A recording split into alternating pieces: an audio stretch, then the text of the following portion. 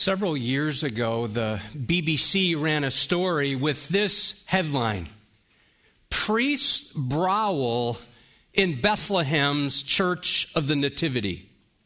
Fights broke out between rival groups of Greek Orthodox and Armenian clerics in a turf war over control of the church built on the spot where many Christians believed Jesus was born. The article described bemused tourists looking on as about 100 priests fought with brooms while cleaning the church in preparation for Christmas. The chief of police in Bethlehem reported, quote, "It was a trivial problem that occurs every year. No one was arrested because all those involved were men of God."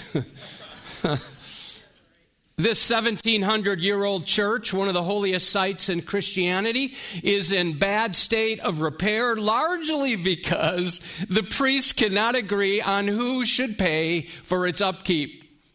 The article ended with these very sad words, quote, "Jerusalem's holy sepulcher, built on the site where many Christians believe Jesus' body was taken after the crucifixion, has also seen similar incidents." So here's the question. If priests who serve in the place where peace was proclaimed by the angels and priests at the site where Jesus was buried can't get along, is it any wonder we often go to war with fellow image bearers? According to the 2022 Global Peace Index, the average level of global peacefulness has deteriorated for 9 of the past 13 years. And in 2020, worldwide prevalence of anxiety and depression increased by a massive 25%. Well, let me point out this black line there are teenagers. The blue line, young adults. And if we could talk, if we take the time to talk to people right here in this room or engaging online, there are many today who would say, my anxiety is through the roof. Or many today who would say, I just feel flat, I feel depressed, I don't know how to get out of that. And coupled with a news cycle that's dominated by ceaseless reports of bad news and a nation hopelessly divided, we shouldn't be surprised we're all dealing with an increasing amount of crippling anxiety. Political debate has become a blood sport, leaving many of us feeling fractured, frustrated, and frightened. Just this week, I glanced at headlines on kwqc.com. There were shootings in both Rock Island and Davenport that were fatalities. There was a lockdown at the Hy-Vee right up the street. A 15-year-old girl was stabbed, and juveniles were arrested for stealing guns. A young teacher at Francis Willard Elementary School died Thursday night. And I want to take some time now to pray for her husband Dylan and their children Easton and Archer. God, as we contemplate this topic of peace, Lord, we know that many today don't have peace and are filled with anxiety and hurt and pain and grief that doesn't seem to stop. Lord, we pray that you'd come alongside Dylan, Easton, and Archer as they grieve. Lord, thank you for how the community is embracing this young family. Lord, as we look now to your living and active word, help us to be able to understand it correctly as we look at words that were written 700 years before Jesus. Lord, may our study today lead to worship. Lord, may you be honored and glorified as our Creator, as our Redeemer. And Lord, may you move within us that we might become a people of peace, that we might take the message of peace to those around us. So we commit this time to you now in Jesus' name. Amen. Well, all of what I've described and more leaves us feeling stressed out, maxed out, and burned out. One pastor said it like this: in a culture and time such as ours, true peace feels like it might be on the endangered species list. And I enjoyed the song the choir sang this morning called Glory, because it conveys the message that peace must start within me. We're singing glory, glory, let there be peace, singing glory, glory, let there be peace. Let it start in me. We're continuing in our series that we're calling The Promise, as we've been looking at promises from the prophet Isaiah, and then we're tracing their fulfillment to and through the characters of Christmas. Christmas can be summarized with 4 words: promises made and promises kept. A promise is an assurance that certain things will come to pass. Are you aware that there are more than 300 prophetic promises fulfilled with pinpoint precision by the birth, life, death, and resurrection of Jesus Christ? In addition, we celebrated this truth at our prophecy conference, that there are scores of additional promises and prophecies that will be fulfilled at his second coming. Christmas has its roots in the Old Testament. And here are just 7 of those promises, ranging from Moses to Malachi. The Messiah will come from the tribe of Judah. The Messiah will be presented with gifts from foreign leaders who fall before him. The Messiah will be born of a virgin. The Messiah will minister in Galilee. That was our topic last weekend. The Messiah will be a descendant of Jesse. The Messiah will be born in Bethlehem. The Messiah will be preceded by a messenger. Well, last week we considered Isaiah chapter 9, verses 1 through 2, and we discovered this truth: no matter what happens or is happening right now, hold on to hope. Well, let's return to this chapter today, and we're going to see how the promise of peace was foretold and then fulfilled in Luke chapter 2. Our main idea is this: the only way to have peace is to give glory to God and to know the Prince of Peace. Open up your Bible to Isaiah chapter 9. If you don't have your Bible, there's one in front of you. If you don't own a Bible, take that as our gift. Verse 4, for the yoke of his burden and the staff for his shoulder, the rod of his oppressor you have broken as on the day of Midian. So when the light of life comes, this heavy yoke described in Isaiah 9 will be lifted. Words of Jesus: for my yoke is easy and my burden is light. In the place of burdens, God wants to give us blessings. I talked to someone recently who told me her shoulders are heavy. And I said, well, what do you mean? And she said, well, I'm carrying so many burdens. I smiled and reminded her that Jesus came to bear our burdens, and he, right now, is holding up the entire world. Drop down to verse 6. Familiar words. Perhaps you've heard these words in a song. For to us a child is born. To us a son is given. And the government shall be upon his shoulder, and his name shall be called Wonderful Counselor, Mighty God, Everlasting Father, Prince of Peace. Verse 6 sets forth the indescribable uniqueness of Jesus. Oh, would you observe both the humanity and the deity are on full display. Consider first the humanity, for to us a child is born. That describes the birth of Jesus as a baby. But also notice deity. To us a son is given.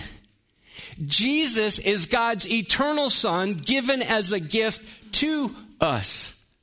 We could say it like this: the child was birthed in Bethlehem, and the eternal Son was given to us as a gift. One commentator noted, the Son wasn't born, the Son eternally existed. The child was born, the Son was given. They're both true, aren't they? The Son is given, the child is born. Charles Spurgeon went deep when he preached these words. He is as truly born, as certainly a child, as any other man that ever lived upon the face of the earth. He is thus in his humanity a child born. But as Jesus Christ is God's Son, he is not born, but given, begotten of the Father from before all worlds, not made.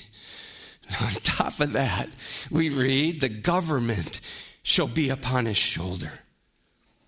Oh, I hope you've come prepared to worship today. Consider this. All the expectations of the throne of King David are fulfilled in Jesus Christ. The baby bundled in the straw holds the universe together. The one nestled on Mary's shoulders bears everything on his shoulders. He is Redeemer and ruler of all. This past Monday and Tuesday night were the ladies' Christmas parties, and I put an apron on, and, well, I acted like I was serving. Actually, I just went around and talked to people. You can see here, it looks like my eyes are closed. I'm actually praying for a couple ladies here.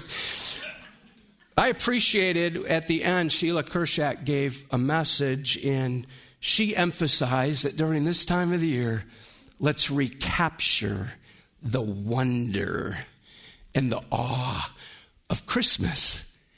I was chatting with someone before the service. Doesn't it feel like this year you have to fight for that even? You have to go after it because so much is happening around us and within us, so we have to work hard at recapturing that. You know, I wonder if part of the reason we've been inoculated by the incarnation and even bored with the baby is because we just focus on the infant Jesus. Oh, note the phrase, his name shall be called. That means he will justly bear this name. It's a fourfold name. For the sake of time, I'll list just the first three quickly, and then we're going to linger on the last description. He is profound. He is the wonderful counselor. He is powerful. He's the mighty God. He is personal. He's the everlasting Father. He lives forever, and he loves like a father. Christ is holy and human, dwelling on high while lying in the hay. And number 4, he is peaceful. He is the Prince of Peace.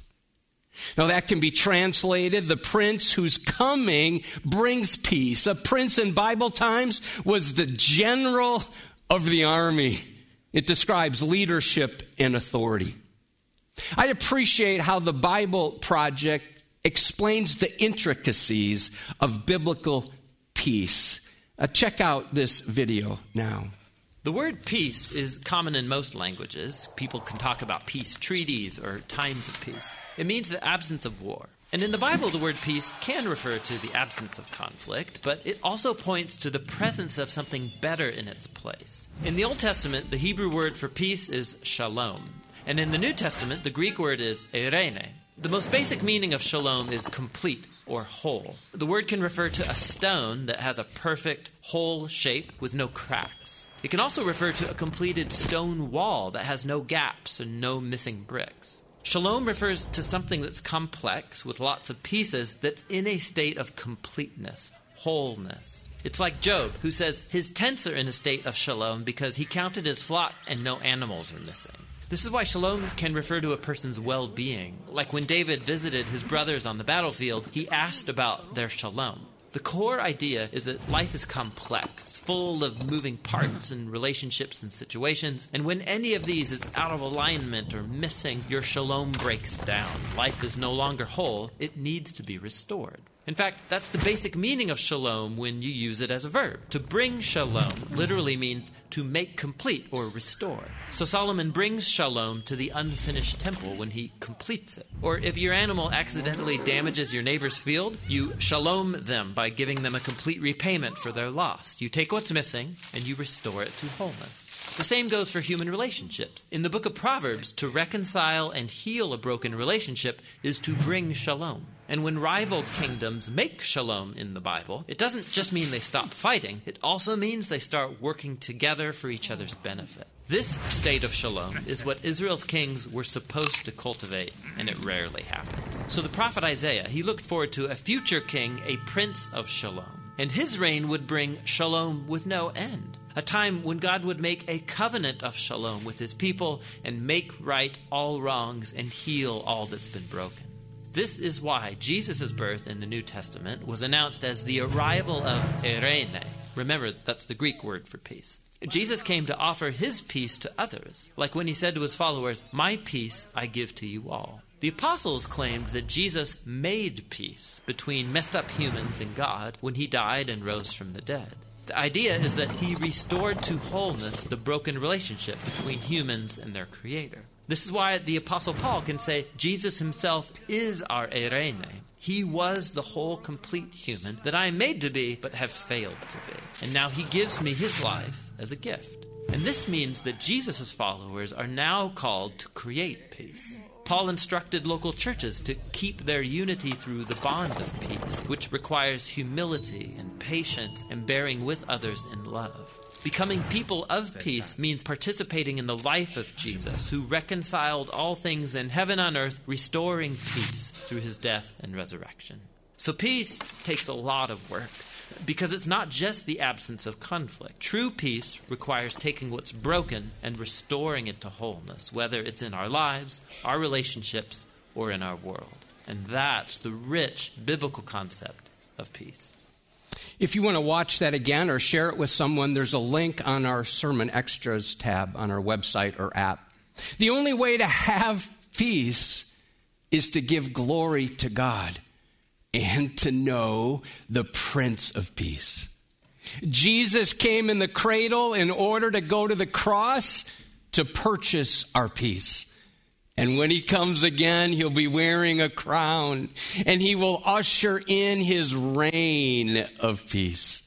Drop down one verse in Isaiah chapter 9 to verse 7 of the increase of his government and of, here's the word, and of peace. There will be no end. On the throne of David and over his kingdom, to establish it and to uphold it with justice and with righteousness from this time forth and forever. The zeal of the Lord of hosts will do this.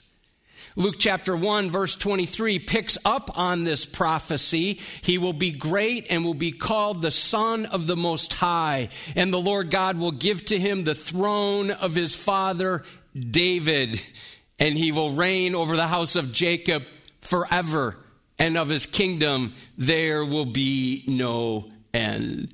I love that last phrase of verse 7, the zeal of the Lord of hosts will do this. The word zeal means intense desire. Isaiah 59:17 says God has wrapped himself in zeal as in a cloak. God is zealous to see his plan of redemption accomplished in your life today. Now, let's go back and let's think about that phrase, Lord of hosts. That can be translated as Lord of armies. God has at least three kinds of armies at his disposal. Well, let's consider first national armies. Consider the Babylonians, who God used to accomplish his purposes. God also enlists the stars of creation to do his bidding, and he drafts the angelic hosts to do his work. He unleashes all of his passionate zeal and all of his resources to bring about all of his purposes. Now, consider this. God used all three of these armies to activate his plan that first Christmas. Oh, worship with me as we see this. Number one, he mobilized the Roman government to call for a census so Jesus could be birthed in Bethlehem. So they were up in Nazareth, Joseph and Mary. Bethlehem's 95 miles away. How to get Jesus from there down to here so he could be born in Bethlehem, thus fulfilling a prophecy found in Micah chapter 5, verse 2. God used a government to call for that census. Secondly, he caused the star in heaven to burn bright enough to get the attention of astrologists living hundreds of miles away in another country.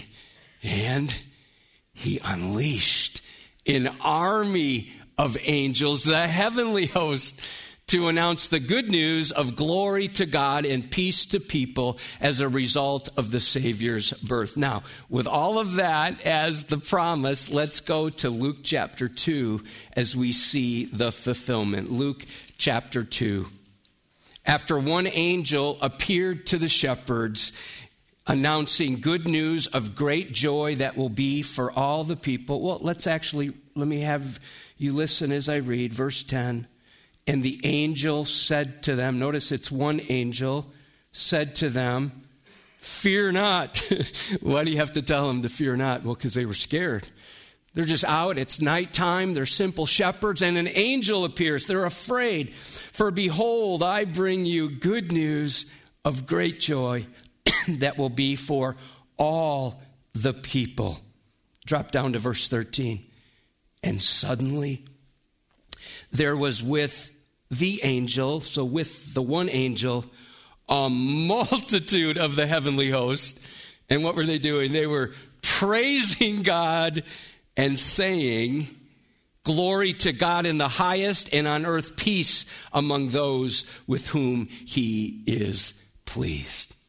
Now, angels do sing in other instances, but would you observe here it says they say these words of worship. That word suddenly means the heavenly host came unexpectedly, busting out into praise, shouting into the stillness and silence of the previous 400 years.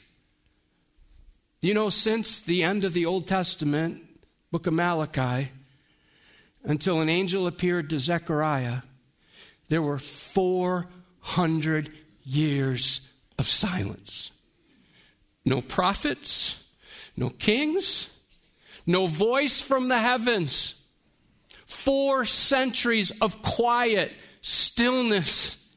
And people, I'm sure, were discouraged. They'd live and they'd die and they'd hear nothing from God until a whole company of angels breaks out. It's as if one angel announcing the news was no longer enough. The sky is suddenly filled with a multitude of messengers, a great arsenal of angelic warriors, perhaps more than 100,000 worshiping with the widest and deepest and highest praise possible. They couldn't help but praise because Savior, Christ, Lord had been born. In 1 Peter 1, verse 12, it tells us that angels long to look into redemption. The angels are peering into redemption. These angels have been waiting a long time for the birth of the baby, and now they explode with adoration. This doxology was God-centered and glory-focused. Can you imagine how loud this must have been? Now, the promise from Isaiah chapter 9, verse 6 of the coming of the Prince of Peace reverberated across 7 centuries. Isaiah was written 700 years before the birth of Christ. That promise echoed through the hallways of heaven and finally culminated in an expression of angelic adoration. Glory to God in the highest, and on earth, peace. Peace among those with whom he is pleased. Now, let's look at 2 aspects of this birth announcement given to a group of simple shepherds. First, glory to God. In the first stanza, the multitude of the heavenly host praise God, and they say, glory to God in the highest. The original meaning of glory is the idea of weightiness. God's glory is the sum total of the weightiness of all of his attributes. It includes his splendor, his brightness, his shining, his radiance, his brilliance, his status, his praise, his honor, his wonder, his supernatural power, all on full display. It has to do with the fame of God's glorious name and the heaviness of his holiness. Oh, there's more. Would you observe this is all in the superlative? Glory to God in the highest. And so the original meaning of glory is the idea of weightiness, and here it's in the highest. It refers to the loftiest and most elevated. God is at the highest, the peak, the summit. He's the most beautiful, the brightest, the most brilliant. There's no one higher, and there is nothing greater. Among the Jews, the name they would use for God to communicate this is Elyon, the highest, the main name for God. And so what are the angels doing? They are publicly acknowledging the weight of God's glory in an act of worship. And the shepherds get the joy of joining them in praise. The first part of the story is all about God's glory. The second part is all about the peace he extends to those with whom he is pleased. Notice then, peace to people. The adoration of the angels led them to declare a proclamation of peace. And we see that in the second stanza of verse 14. And on earth, peace among those with whom he is pleased. It's possible, we don't know for sure, maybe these worshiping warriors divided into an antiphonal choir, where one side sang, glory to God in the highest, and the other, and on earth, peace among those with whom he is pleased. Man, you love the choir today. Next weekend, I hope you're able to come, because we're going to have like 80 children up on the platform singing praises to God. One Greek scholar renders it like this: peace among those who are recipients of God's good pleasure. Bruce Larson, if you are able to receive what God wants to give, the message of peace is for you. In the midst of your anxiety and feeling low, that message of peace is for you. It all starts in heaven with God's perfect plan, and it arrives on earth where peace comes to those who personalize the message. It's available to all, but activated only for those who accept Emmanuel, for those who repent, for those who believe and receive. Would you note that peace comes only after praising? You see, we must put God in his glory first, and then peace will come. We must keep together what the angels kept together: glory to God and peace to people. A heart bent on showing and sharing the glory of God will know and grow in the peace of God. Now, why is this so important? Well, because a lot of times people are just pursuing peace and it's elusive. Well, listen to how one pastor words it. He says it much better than I can. If you say, I don't have any interest in the glory of God, I just want the peace, well, then you won't get it. You cannot separate the two. The angels won't let you. God won't let you. God's purpose is to give you peace by being the most glorious person in your life. If we want peace to rule in our lives, God must rule in our lives. A heart bent on showing the glory of God will know the peace of God. Now, this is a sentimental time of the year, but there's really nothing special about this season unless one knows the Christ of Christmas. That phrase, happy holidays, is, well, it's meaningless without an acknowledgement of the holiness of God. You see, the precondition for peace is to first praise God for his glory and his grace. The word peace in the New Testament means to join together, to set at one again. It has the idea of gluing something back together. It's used in at least 4 ways: peace with God, the peace of God, peace with others, and peace for others. The only way to have peace is to first give glory to God and to know the Prince of Peace. And before we can be at peace with God, we have to realize and come to grips with how ruptured our relationship with God is apart from Christ. Certainly, God loves us. He cherishes us. We've been made in his image. We matter to him. But because of our incessant sinfulness, the Bible says that God is filled with indignation about that sin. Romans 1, verse 18, the wrath. Oh, we don't talk much about this today, do we?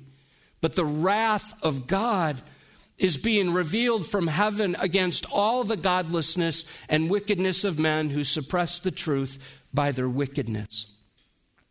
In his classic book, it's hard to believe this book has been out now for 50 years, written by Billy Graham, called Peace with God, he writes these words: the greatest warfare going on in the world today is between mankind and God. People may not realize that they are at war with God, but if they don't know Jesus Christ as their Savior, God considers them to be at war with him. No, but I can't wait to share the good news. Romans chapter 5, verse 1. Therefore, since we've been justified through faith, we have, here it is, peace with God through our Lord Jesus Christ. Because of what Jesus did on the cross, you and I can now be at peace with God. God the Father poured out the wrath, the fury, the indignation on his Son instead of on us, who died in our place as our sin substitute and rose again from the dead. Emmanuel is our intermediary. Ephesians 2 says he himself is our peace. Colossians 1:20, making peace through his blood shed on the cross. Friends, peace only sounds wonderful when you know you've been at war. The good news of the gospel is only good news when you first recognize the bad news. That you're a sinner, that I'm a sinner, and that we're at war. It's a radical thought that God's anger is satisfied because of the sacrifice of his Son. It's all absorbed by the death of Jesus. The curse of sin is reversed by the Savior. Propitiation brings peace.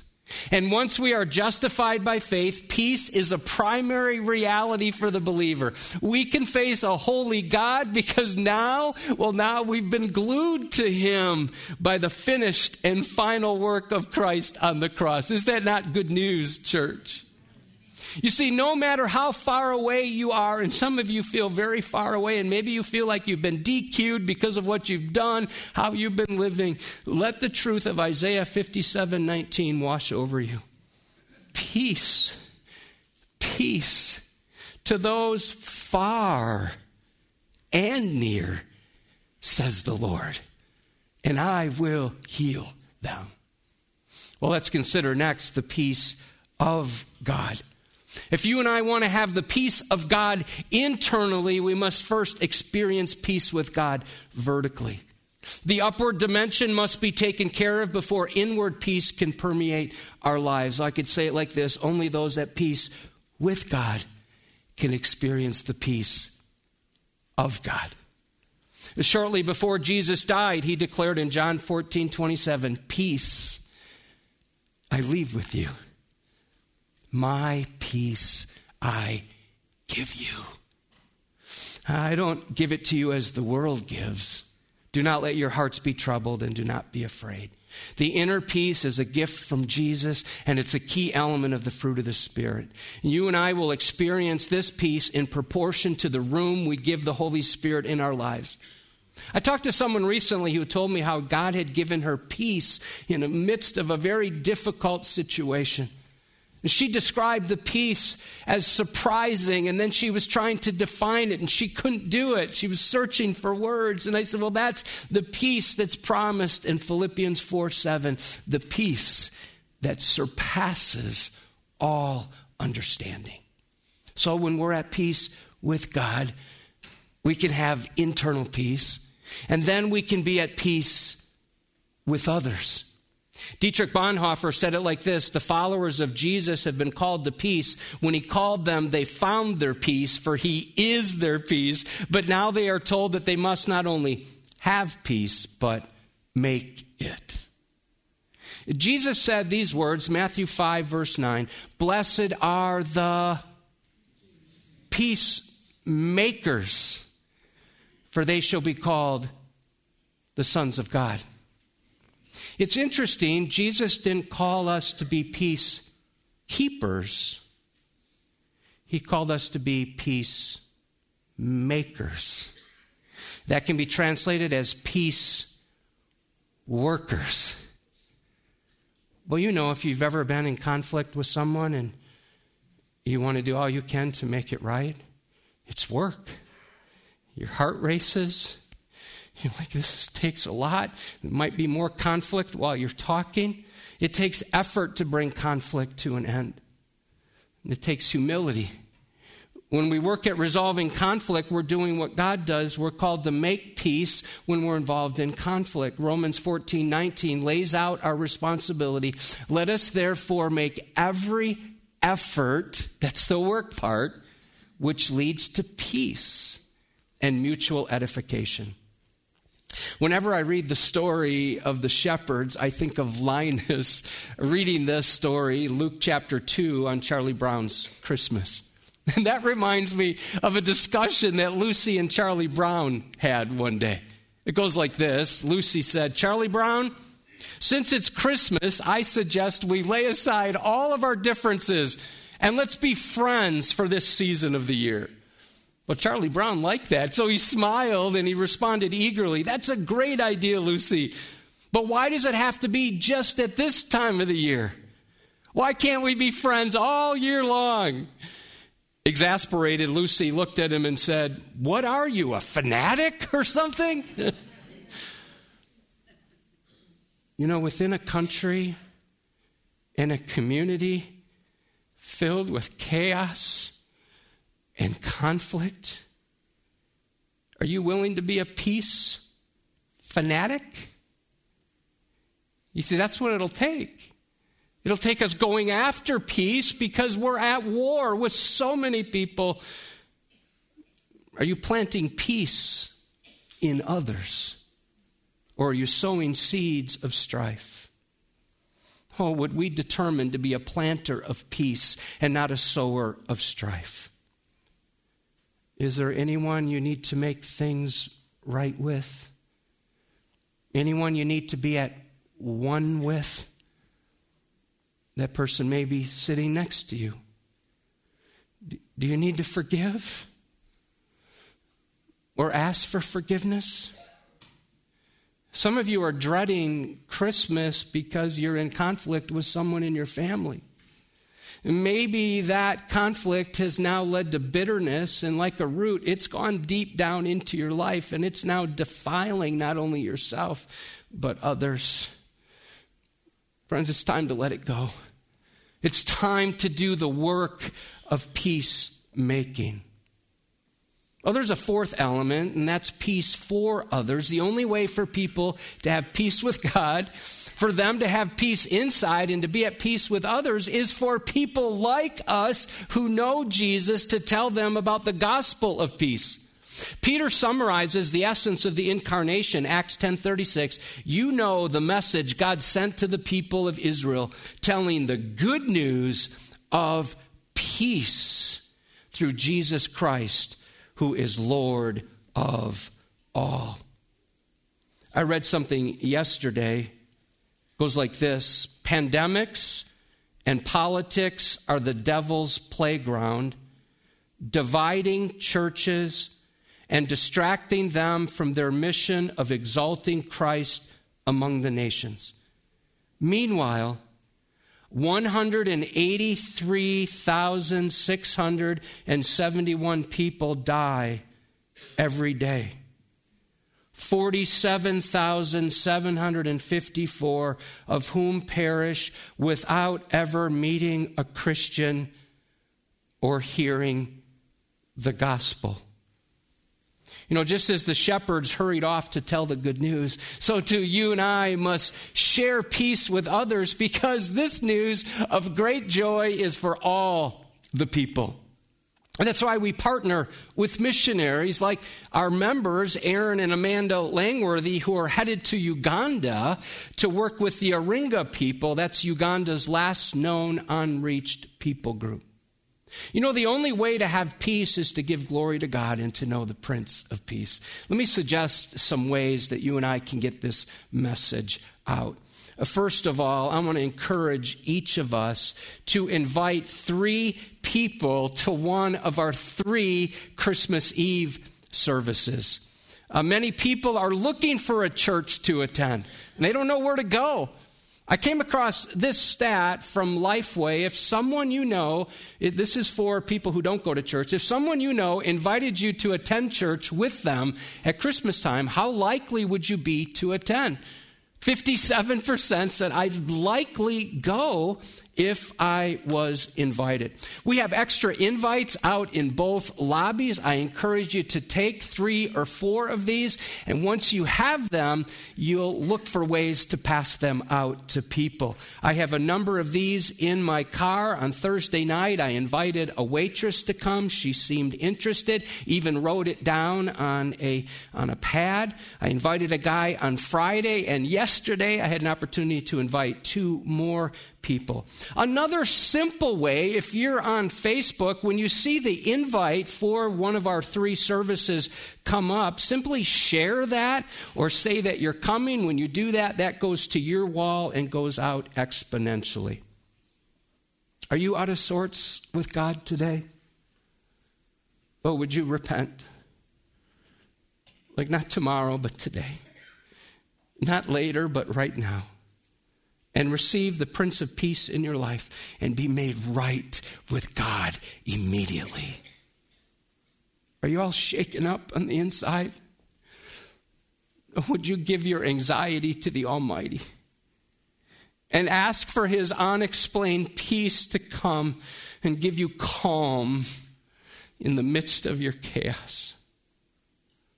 Are your relationships ruptured? Some of them just blown up? Or would you determine by God's grace to do the hard work of being a peacemaker and then go and spread this message of peace to others? Something I discovered this week that I had not seen before. Let's go back and consider the first 3 words of Isaiah chapter 9, verse 6. For to us a child is born, to us a son is given. Fast forward 700 years, for unto you is born this day. Isaiah 9, plural, for to us. Luke 2:11, personal, for unto you. See, it's one thing to say Christ died for the sins of the whole world. It's another thing to say he died for me. Jesus was born to the whole world, but he was also born unto you. Christmas is his story, but it must become your story. Luke 2:11, for unto you is born, that's personal, this day, that means right now, don't hesitate or procrastinate, in the city of David, fulfilling prophecy, a Savior, one who forgives sins, who is Christ the Lord, the long-awaited Messiah, who is Master and Leader. 3 questions. Is he Savior to you? Is he your Savior? Is he Christ to you? And are you living under his lordship? Have you surrendered everything to him? The mighty choir of heaven is proclaiming unto you the glory of God, wrapped up in the gift of his Son for you, because God gets the glory when people are at peace. And if you've not done so yet, will you receive the gift of salvation? Luke 2:16 says the shepherds went with haste and they found Mary and Joseph and the baby lying in a manger. The shepherds ran to find the Prince of Peace. Will you run? Will you repent? Will you receive the Savior who is born unto you? 10 years ago, Beth and I had the privilege of taking a trip to Israel. Edgewood took a trip last year, and another trip is going this year in June. And I checked with Jared. There are still 2 or 3 spots available, but you need to act quickly. I loved a lot of that trip. It was so humbling. It was beautiful. I have images in my mind, decisions and prayers that we prayed while we were there. One of the highlights for me was preaching at a Baptist church in the town of Bethlehem. That was so humbling. I was so nervous. I was so scared to be able to preach at the place where Jesus was born. But one of the lowlights of that entire time in Israel also happened in Bethlehem when we toured the Church of the Nativity. I didn't like all the commercialism. I didn't like all the relics, all the images, all the ritualism, and how people appeared to be worshiping a place instead of the Prince of Peace. This week, I saw a review on TripAdvisor, which made this claim about going to this church, quote, "Get peace by kissing the birthplace." Friends, peace doesn't come from a place. It only comes from a relationship with the Prince of Peace.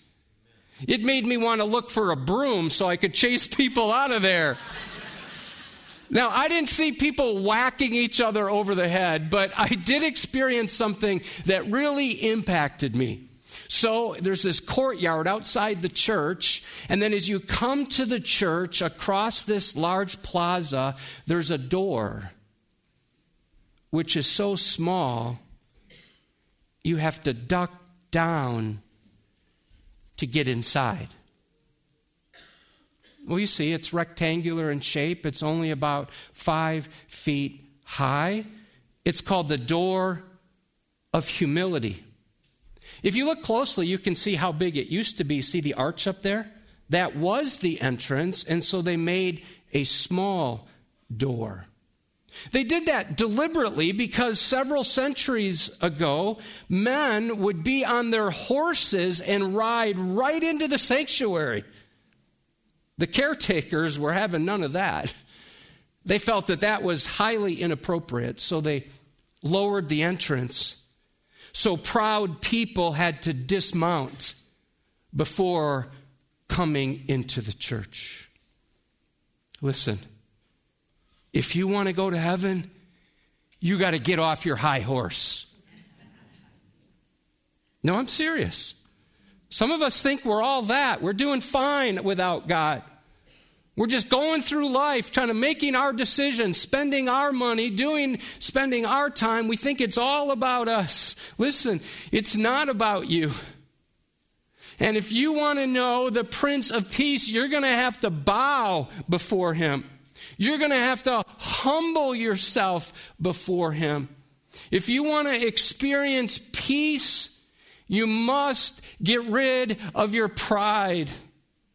Give glory to God. Bow before his holiness and his supremacy. Fall on your face before a holy and righteous and mighty God. And then you'll receive peace as you commit yourself to Jesus Christ and ask him to save you. The only way to have peace is to give glory to God and know the Prince of Peace.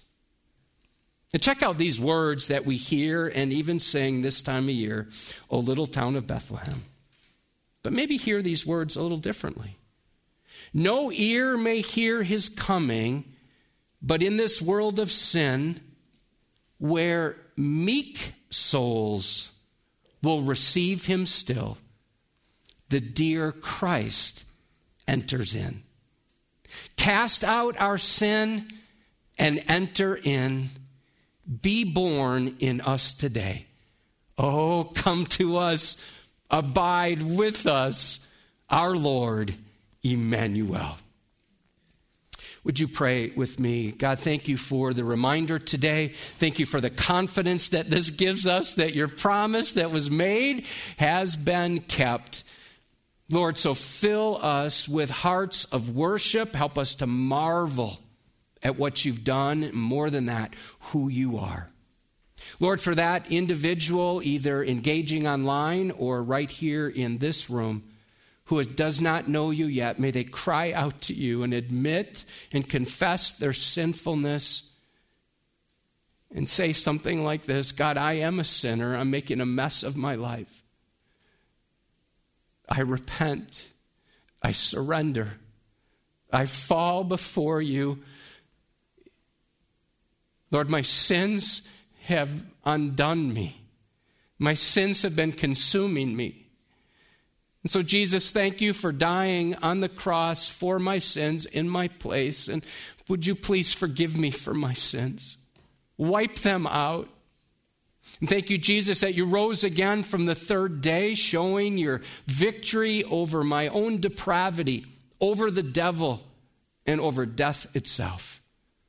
And then, Lord, as you save me, as you make me born again, use me for your purposes for the rest of my life, that I might be one who, because I'm at peace with you, that I make peace with others and give the gospel of peace to those around me. And I pray in Jesus' name, amen.